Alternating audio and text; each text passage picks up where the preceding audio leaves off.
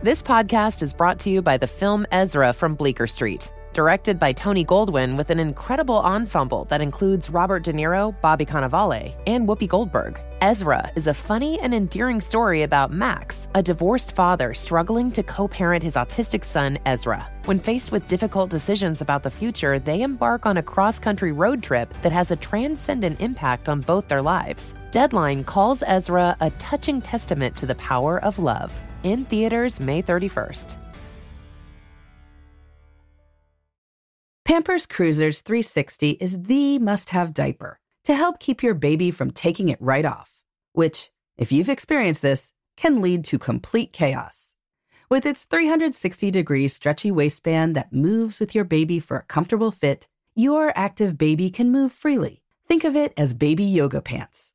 Cruisers 360 offers a gap-free fit and has a blowout barrier at the back of the diaper to help stop any unwanted disasters. The best part? That stretchy waistband makes it so easy to change your wiggly baby, who is always on the move and can't be stopped.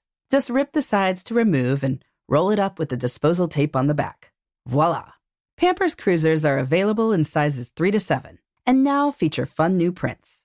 Pair with new Pampers Free and Gentle wipes, made from 100% plant-based cloth that grips the mess without fear of tearing. With Free and Gentle, mess meets its match. For trusted protection, trust Pampers, the #1 pediatrician recommended brand. Experts claim there is nothing tougher than a diamond. But at Diamonds Direct, we beg to differ. Have you ever met a mother? Strong, radiant, timeless. This Mother's Day, give her the gift that meets her match. With diamond jewelry starting at $200. Plus Diamonds Direct's exceptional quality and unbeatable everyday price, you're sure to give her a gift that wows this generation and the next to come. Experience the thrill of jewelry shopping done right at Diamonds Direct. Diamonds Direct. Your love, our passion. Hi, this is Laura Vanderkam. I'm a mother of 5, an author, journalist, and speaker. And this is Sarah Hart-Unger. I'm a mother of 3, a practicing physician, and blogger on the side. We are 2 working parents who love our careers and our families. Welcome to Best of Both Worlds. Here we talk about how real women manage work, family, and time for fun. From figuring out childcare to mapping out long-term career goals, we want you to get the most out of life. Welcome to Best of Both Worlds. This is Laura. This is episode 281, airing just before Christmas in late 2022.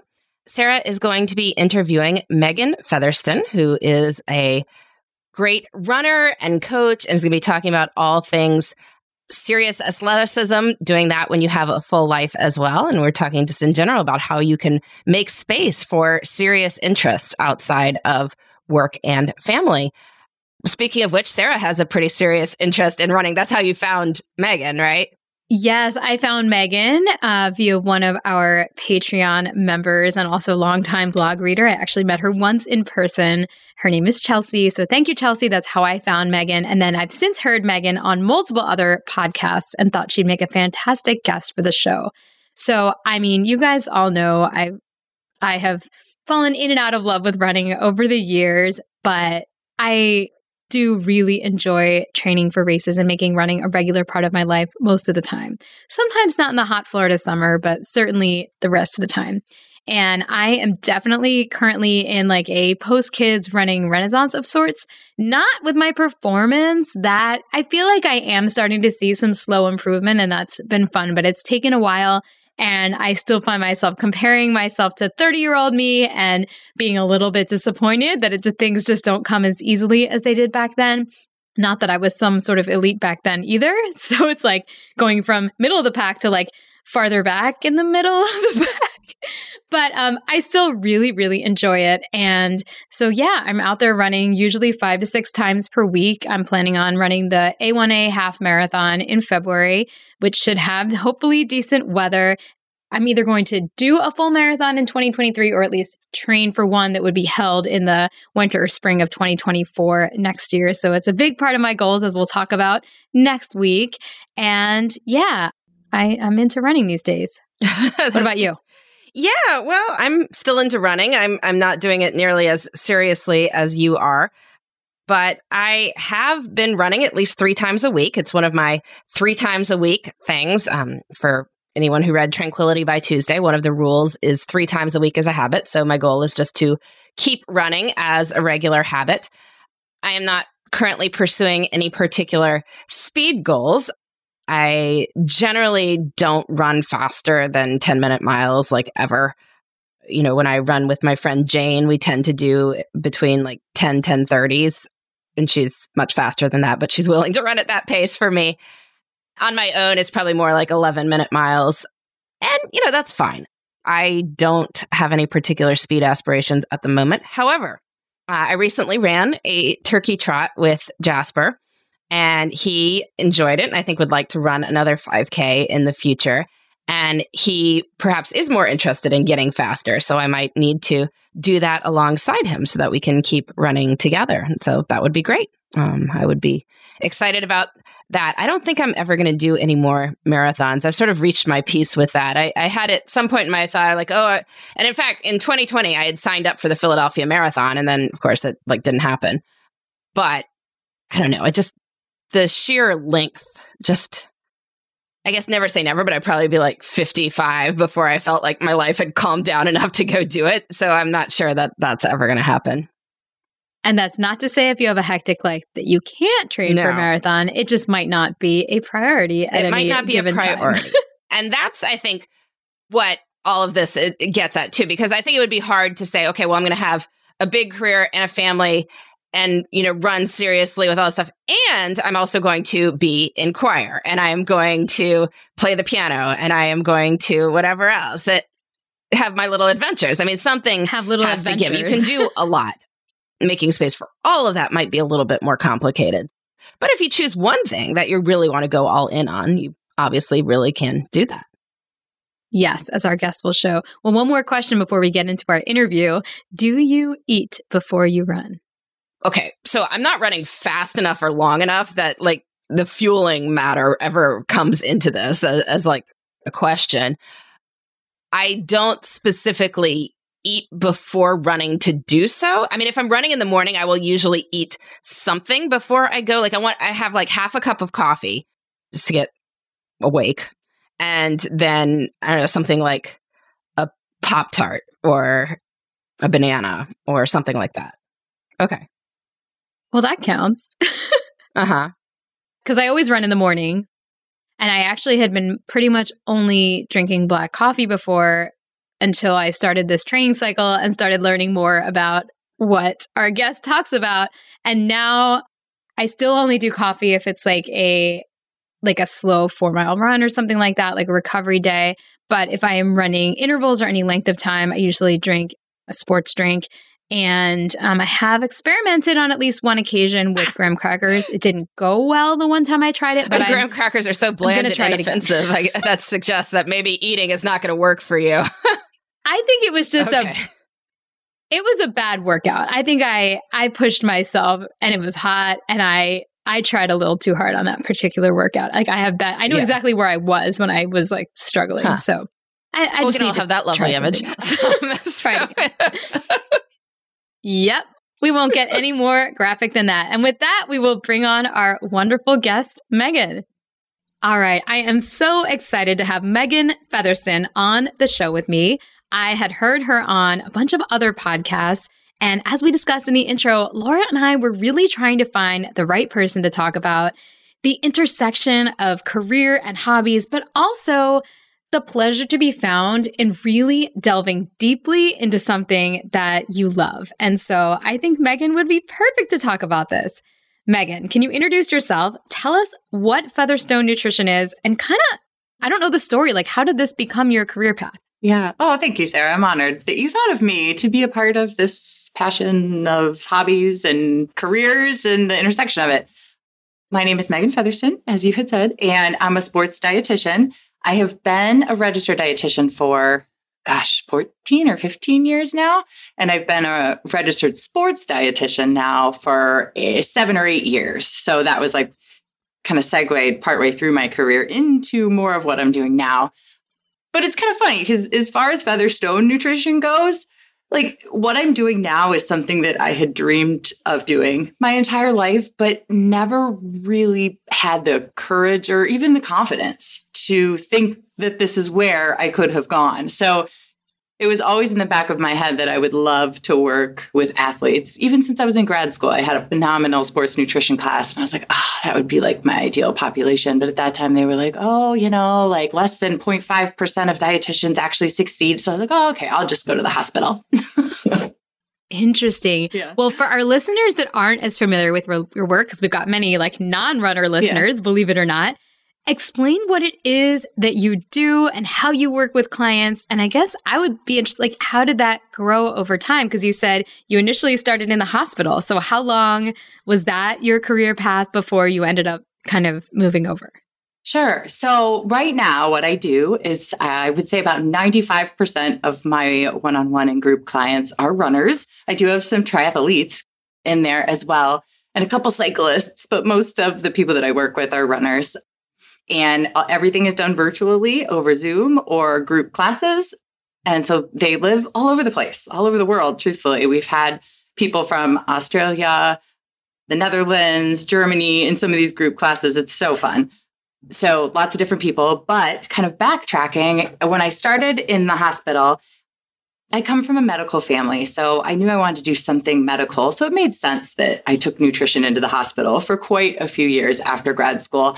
And I really do think I learned so much, like medical nutrition therapy as the basis. That's not what I practice now. I practice nutrition coaching across state lines, but it gave me a really solid foundation on nutrition and research and applying it to people. So like, I'm very thankful for the time that I had in the hospital, but I was feeding people through their veins, through tubes in their noses. Like that was not me. Like I've always been very wellness focused. So from that clinical position, I hopped into working for population health. So I started creating large scale educational programs for a very large hospital system for their employees. So that's where I really kind of started with the group education, the wellness. I'd have like 100 people in these classrooms with me that I was teaching. And then we eventually took it online at the beginning of COVID. So I had a lot of experience teaching the wellness aspect. And in the background, I was running a lot, so I eventually started working one-on-one with runners while I was in clinical. And then kind of the intersection of COVID and it really took off. Like my personal business just started booming enough that I was like, I definitely need to walk away from the hospital at this point and do this full time. So I've actually only been doing what I'm doing now full time for a year and a half. Oh, that is amazing. I didn't realize the evolution was so quick. Yeah. But I think there is something to be said when you recognize that you have a skill set that resonates like that and that people want it. I'm not sure everybody would have taken the leap. Like you said it so matter-of-factly, like, oh yes, it was time to leave the hospital and do this. But that can be really scary. Did you talk to anyone when you made that decision? Oh my gosh. What was your thought process like? It was so scary. So I guess I should back up to like why I even started Featherstun Nutrition. So my kids are 5 and 7, and it was when I was on maternity leave with my daughter. So a little over 5 years ago. She was 3 weeks old. So anyone who has kids knows like where your mind's at postpartum. I'd had a C-section. I was a mess, And one of my physician friends who works with a lot of runners, he operates on their feet. He'd operated on mine. Was like, Meghann, you got to start your own business. He'd been pestering me for like a year. I need to refer people to you. You need to get paid. You need to do this. And I finally was like, Dr. M, I am so deep and thick into like, I don't even know what to name it. And he was like, oh, I'll name it for you. Featherstun Nutrition. That's what it's going to be. It's a play off your last name, which confuses a lot of people now. But anyways, we're sticking with it. And he literally with a 3-week-old at home, I'm like applying for my LLC and like in a delirium, like, I can't believe I'm doing this, making my own website. But I'm so thankful for him pushing me to do it because I think I would have always just been like, it's not the right time. It's not the right time.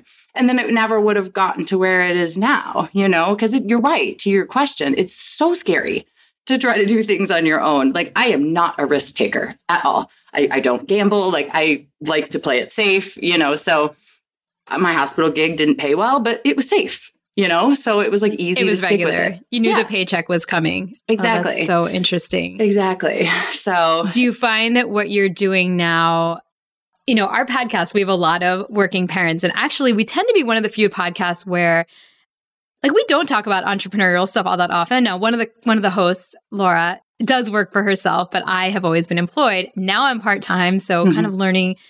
But how have you felt like your parenting? Like, have things changed? Do you feel like you're more available for the kids? Is it less available because now you have pressure and you feel like you have to succeed? Or what has that transition been like as a parent, as well as as in somebody going from that employee position to the working for yourself? I personally very wholeheartedly feel that while the work, I call it work burden, but you know what I mean, the things that I need to do for my own business are much greater than what I would have had to do as an employee somewhere.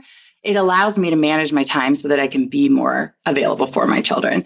I walk them down the street to school every morning. That is always blocked off on my calendar. I pick them up every single day, and I probably have things to do after. So sometimes my mom comes down and helps. Sometimes I put them in front of the TV so I can do something I need to do. You know what I mean? But I think it has only made me a better mom and a better person in general because I'm so much happier doing what I love. And I really do. I can take time off to be the room mom for my mom's class or my daughter's class. I'm like, I can't believe I signed up for this. To plan parties, but I couldn't have done that if I was still, employee of someone else. So I really do feel there's a lot to juggle in life right now, but I wouldn't have it any other way.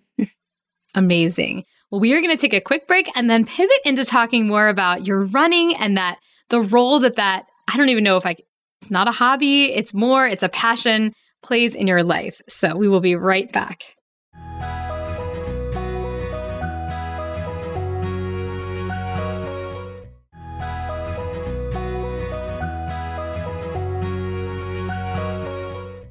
All right, I am back with Meghann, and I know that she's not going to sell herself well enough. So let me just preface this section by saying she is a 2:50 marathoner. She's sitting there. She actually has a sign behind her that has her time from the Chicago Marathon, which was 2:50:47.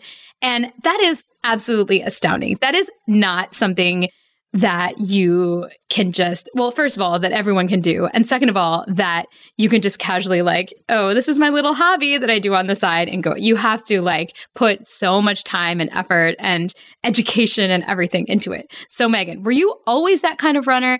Did you always have that talent? And when did you decide in adulthood that you were going to take it that seriously to reach that kind of a level? Because I think it's amazing and inspiring. So I want to hear about kind of how that's gone for you. No, I was not always a runner. I played sports in high school, but did not run. I did not run in college. I actually started running kind of as a Hail Mary pass after grad school because I was bored. I'm very goal-oriented. I love to be working towards something. I don't ever like to feel stagnant. It's probably a blessing and a curse. So when grad school was over, I was like, oh, I have a job now. That's all. I don't have anything I'm working towards, no goals. So I signed up for the Cleveland Marathon with one of my friends, and he had run it before. So we started training together. And my first ever road race was a marathon. I had never pinned a bib on my chest before that. And honestly, I really enjoyed it because every weekend it was this long run was the longest I've ever run. It felt like such an amazing sense of accomplishment. Plus, it made me feel good. Running makes me feel good. It makes me happy. It clears my mind. I feel like I'm more productive after I have run. So I was hooked, but not necessarily hooked on the marathon. I was like, oh God, I'm never doing this again. But sure enough, I kept doing it and kept doing it and kept doing it. And I would say as far as when did I really start taking it serious? So backing up, my first marathon was just under 4 hours. So very average for a first marathon. A lot of people's goal is to break 4 hours, right, for their first marathon. So, nothing, it's not like I was I have to interject here because this is hilarious because my first marathon was also the Cleveland Marathon in 2005. Okay. Many years ago. And I ran it in 4 hours and 1 minute. And guess what? I haven't gotten any faster since then. And you ran at 2:50. So that's wow. Okay, keep going. It was 2009. So a few years, still a long time ago, but a few years after you. So between kids, I had some foot surgery and running was oh my God, can I really keep chasing goals? At that point, I'd run a 3:20 something, but I'd had all this foot surgery and I'm can I really keep doing this? And then I wanted to have kids. So we had kids and I wanted them, I was getting a little bit older, so I wanted to have them like back to back before I was like advanced maternal age.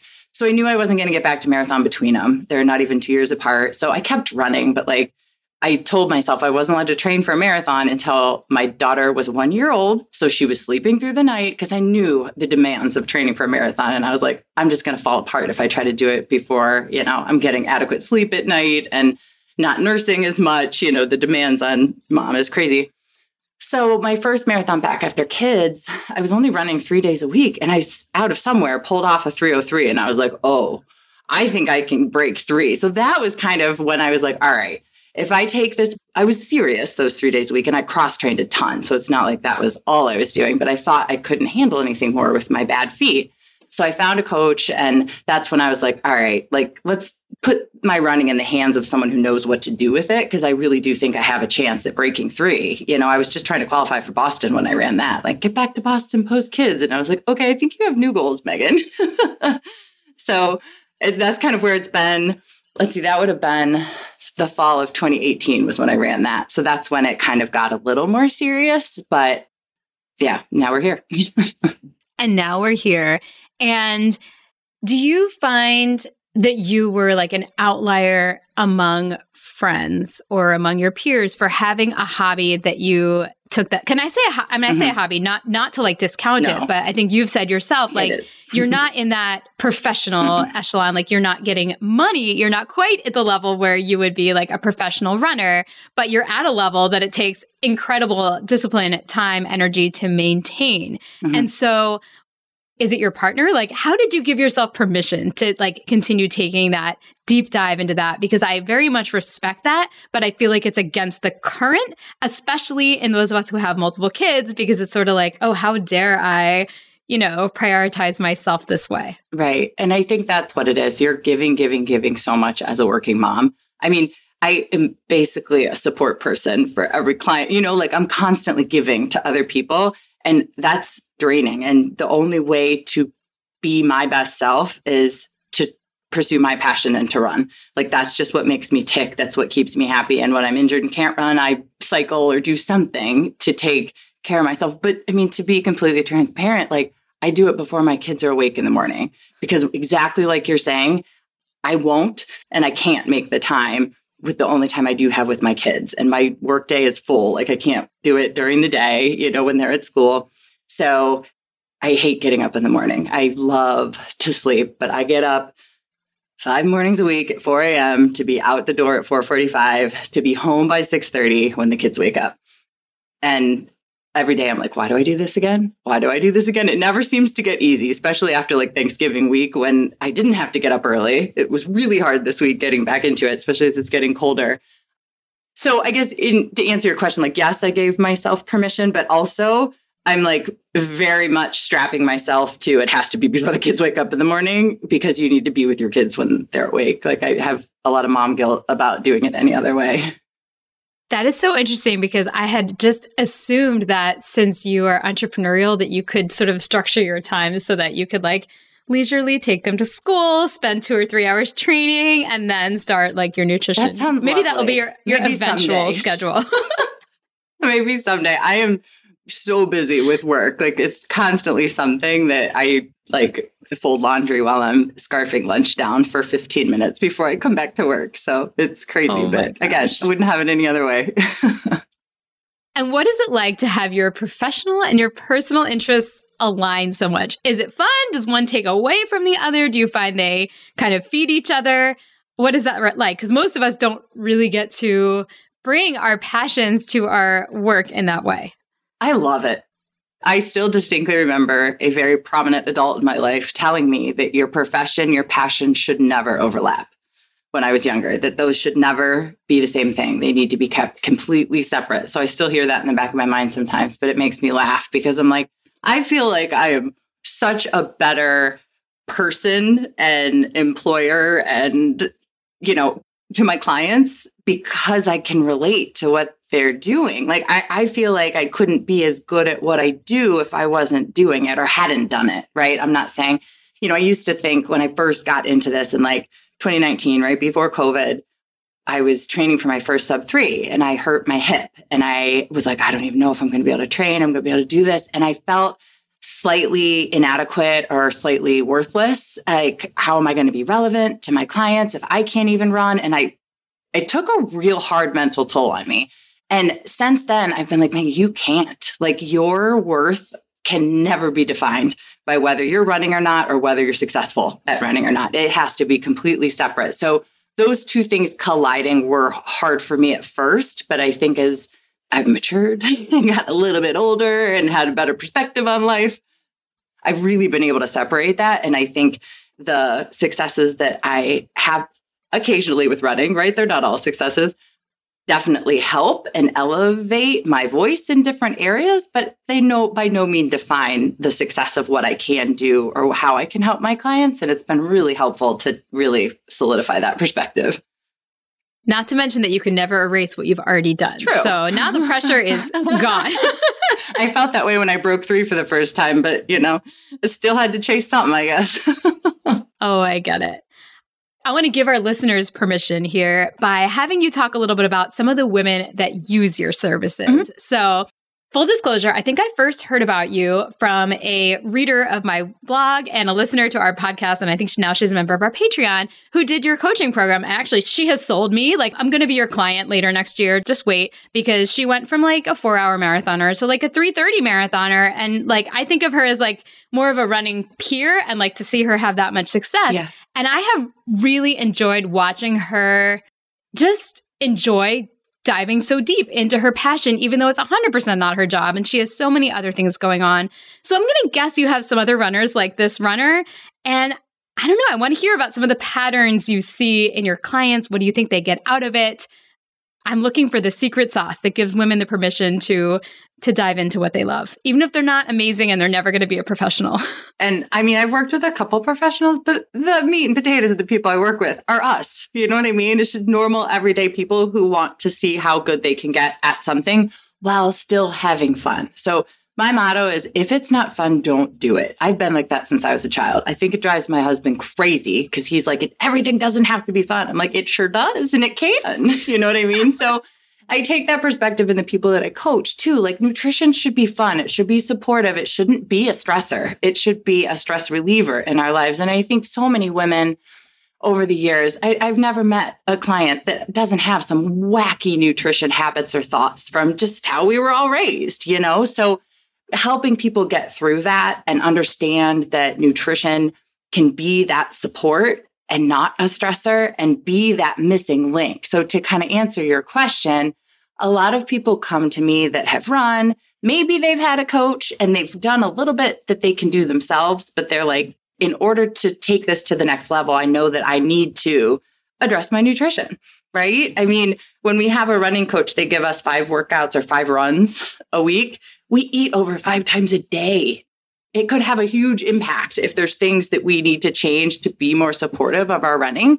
So a lot of the women I work with are in that scenario. They're like, all right, I eat, but I don't think I'm doing what I need to be doing to support my training. And a lot of times, a week at a time, we come up with, all right, what's our focus this week? What do we need to do? I give a plan up front, but I always tell people, like, don't get overwhelmed by this. We're going to pick pieces out that we need to work on and build up these skills and these habits and these behaviors and figure out what we need to do together. And a lot of people I work with during an actual like half or full marathon build, so that when they have that long run, we can start practicing. What do we do here? What do we do here? So that by race day, we've practiced carb loading, we've practiced pre-race meal, we've practiced fueling, recovery, all that stuff is just like not a stressor. It's just supportive. So I have people I work with one-on-one, and then I have people I work with in groups. And I think there's different personalities that kind of come into both of those. Some people really like that group support. Like, we had a fall marathon group with most of them ran like New York City or some of the later fall marathons. And they started their own WhatsApp or whatever, like group thing, because they all just want to stay friends and supportive. So like, I was able to help them with their nutrition, but they were able to make this group of friends that all these women are continuing to support each. It's amazing. Like, it's so much fun to connect this all and see it all work. So like I said, I'll have people that are trying to break, 245 or OTQ. And then I have women who are trying to break 430, and all those people are in the same group, getting along, helping each other. It's really cool to see. That's what I love. I love the idea that women can bond over this, can work hard at this at any level and find that community. And I'm sure that community piece is part of what many women, including myself, get out of running. Like, it's fun to talk about running. It's fun to go running with other people. It's fun to have these shared experiences. And it is, certainly this is just one of many passions that one could have in their life. But it's a great example of something that can serve you on so many fronts, not just the physical. That's so cool. And I think social media and things like your blog and podcasts and have really elevated this community feel. Like when I started running in 2009, my friends thought I was crazy. My mom asked me to never do this again when I crossed that first finish line. No one understood what I was getting into. No one, right? And so it did feel kind of alone sometimes. But now, there are so many different ways that you can connect with people to feel supported, to get the information you need, that it's pretty cool. I love it. Well, what is next for you professionally? Any exciting, you've built this business pretty quickly, and I think the demand continues to be there. So are we going to expect anything new, or are you just going to kind of build on what you currently have? Yeah, there's always new things coming. I don't sit stagnant very well. In fact, after not focusing on work for 2 or 3 days over Thanksgiving, Sunday, I sat down and wrote out a whole new program that I'm going to launch in January. So it's here we go. So I have one employee. It is my best friend from college that I met in nutrition school. And we work phenomenally together. We've been friends forever. So I put a lot of the programming together. I do all of the nutrition education, but she's kind of the background person that I'm hey, I got this idea. She's going to make it work electronically, So we're a really good pair to be able to pull things off like that in a month. So we've got all sorts of things that we're working on, for next year. And then I've made a lot of great contacts in the running sphere, if you will. So there's a lot of different things that are on the pipes, but not signed on the line yet, of some really cool opportunities that involve some travel and things. So it's never a dull moment. I think sometimes I get nervous, over Thanksgiving, oh, what am I going to do next? And I create some program. But for the most part, it's just keeps thriving. And I think at some point it could take a whole turn. Who knows, but I'm open to whatever feels right in that moment and following it and kind of seeing where this all goes. I love it. Well, I'm super excited to see what you do next. And I'm telling you, I will be a client in 2023. Not that this is a nutrition episode, but just to give our listeners a tiny taste, not to use that pun, but I just did, sorry. We're not going to talk too much about graham crackers, but what is it about the graham crackers, number one? And number two, if you had to say the number one mistake you see female distance runners making, what would it be?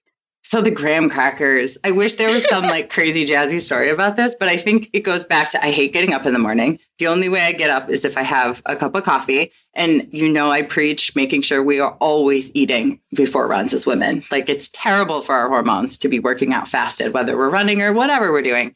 And I'm I used to look for it. I love graham crackers. It was one of those foods when I was doing dumb stuff with my nutrition that I would eat a whole box because I hadn't eaten enough during, it was one of those foods that I always just loved so much. And, looking at the nutrition, it's perfect for pre-run. So it would get me out of bed in the morning, go get your coffee and your graham crackers and you can go run. So it was exciting everybody to get graham crackers. And then they just sit so well in your stomach. You can eat them really quickly and just run out the door because no one wants to get up an extra hour early to digest a bagel and peanut butter or oatmeal or, we don't have time for that. So the timing of it, the taste of it, and the fact that it works after I was doing it so long. And then clearly it works because lots of people are doing it now and love it too. So that's where the graham crackers came from. And then the number one mistake. I knew there was a second part of that question. The number one mistake I see people making, honestly, is having those preconceived notions about nutrition from their past, keeping them from doing the things that maybe they've heard they should do or they know they should do, but just having these deeply ingrained habits and maybe a little bit of fear behind it of changing. A lot of times I see women, their nutrition escalates throughout the day. In the morning, it's oh, I don't want to eat too much. I don't want to eat too much today. So we eat these little tiny meals and we run in the morning. So by 4:00, I would say our appetite crescendos as the day goes on. And then all of a sudden we're face planning on every snack we can find and overeating. And then the cycle repeats because we wake up, we feel sick, we're full, we feel guilty that we ate so much crap the night before. And it's this perpetual thing, right? So disassociating from some of those old behaviors and being like, no, if I fuel more in the morning around my runs, my appetite kind of peters out towards dinner. And I'm just like, to the snacks that my kids are eating. And I can just be like, no, thanks. I'm going to have a balanced dinner rather than testing willpower all the time. So, and I think a lot of that is just ingrained in the diet culture that so many of us were raised amongst. So I would say that's probably one of the biggest things. I love it. And then you get more energy for your run too, which, exactly. We all know that is what you want. Oh my gosh. Well, this has been so much fun. It has been a joy to talk to you. I have no doubt there are, again, this is not a show for runners, but there are many runners who listen to this show. So I would not be surprised if people are banging down your door to join groups from this episode, etc. So where can everybody find you? So I have a website. It's just featherstonenutrition.com. And then on Instagram, it's Featherstone Nutrition. We've got 2 groups starting at the beginning of February for Boston, and then for any spring race, half are full.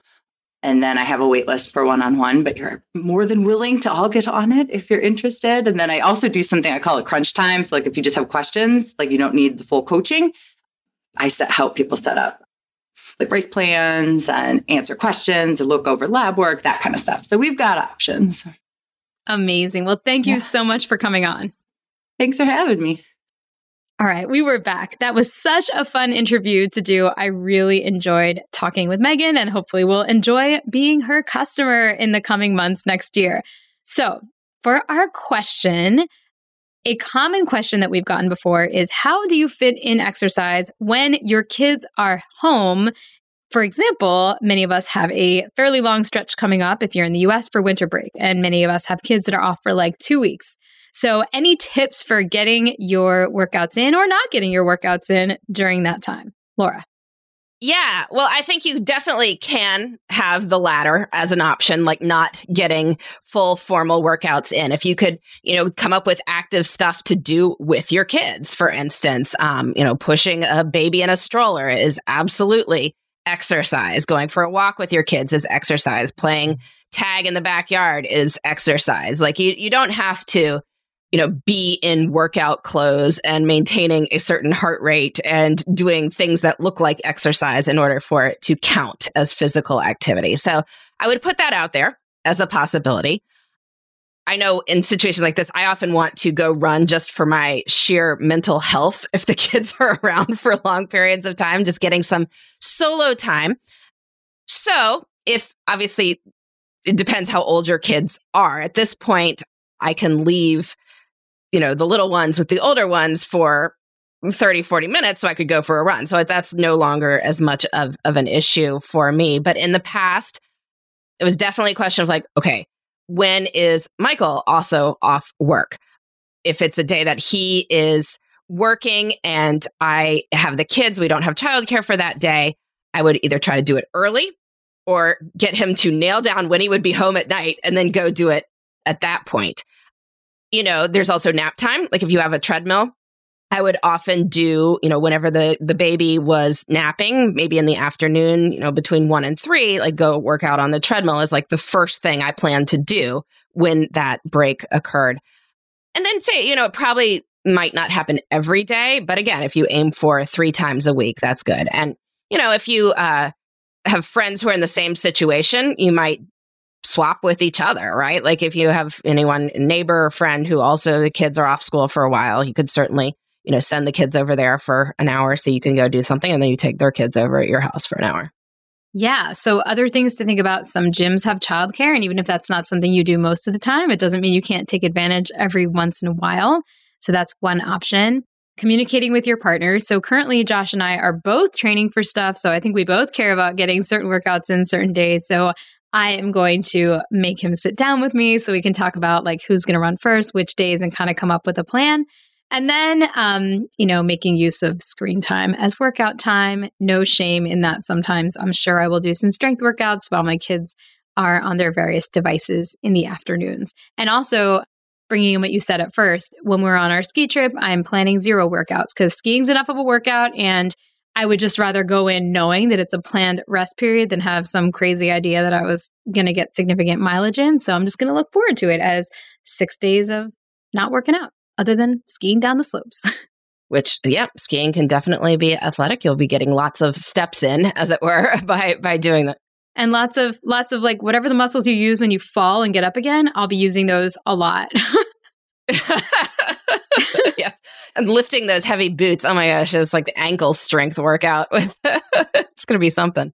All right. Well, this has been Best of Both Worlds. Sarah was interviewing Meghann Featherstun, and we will be back next week with more on making work and life fit together. Thanks for listening. You can find me, Sarah, at theshoebox.com or at @the_shoebox on Instagram. And you can find me, Laura, at lauravanderkam.com. This has been the Best of Both Worlds podcast. Please join us next time for more on making work and life work together.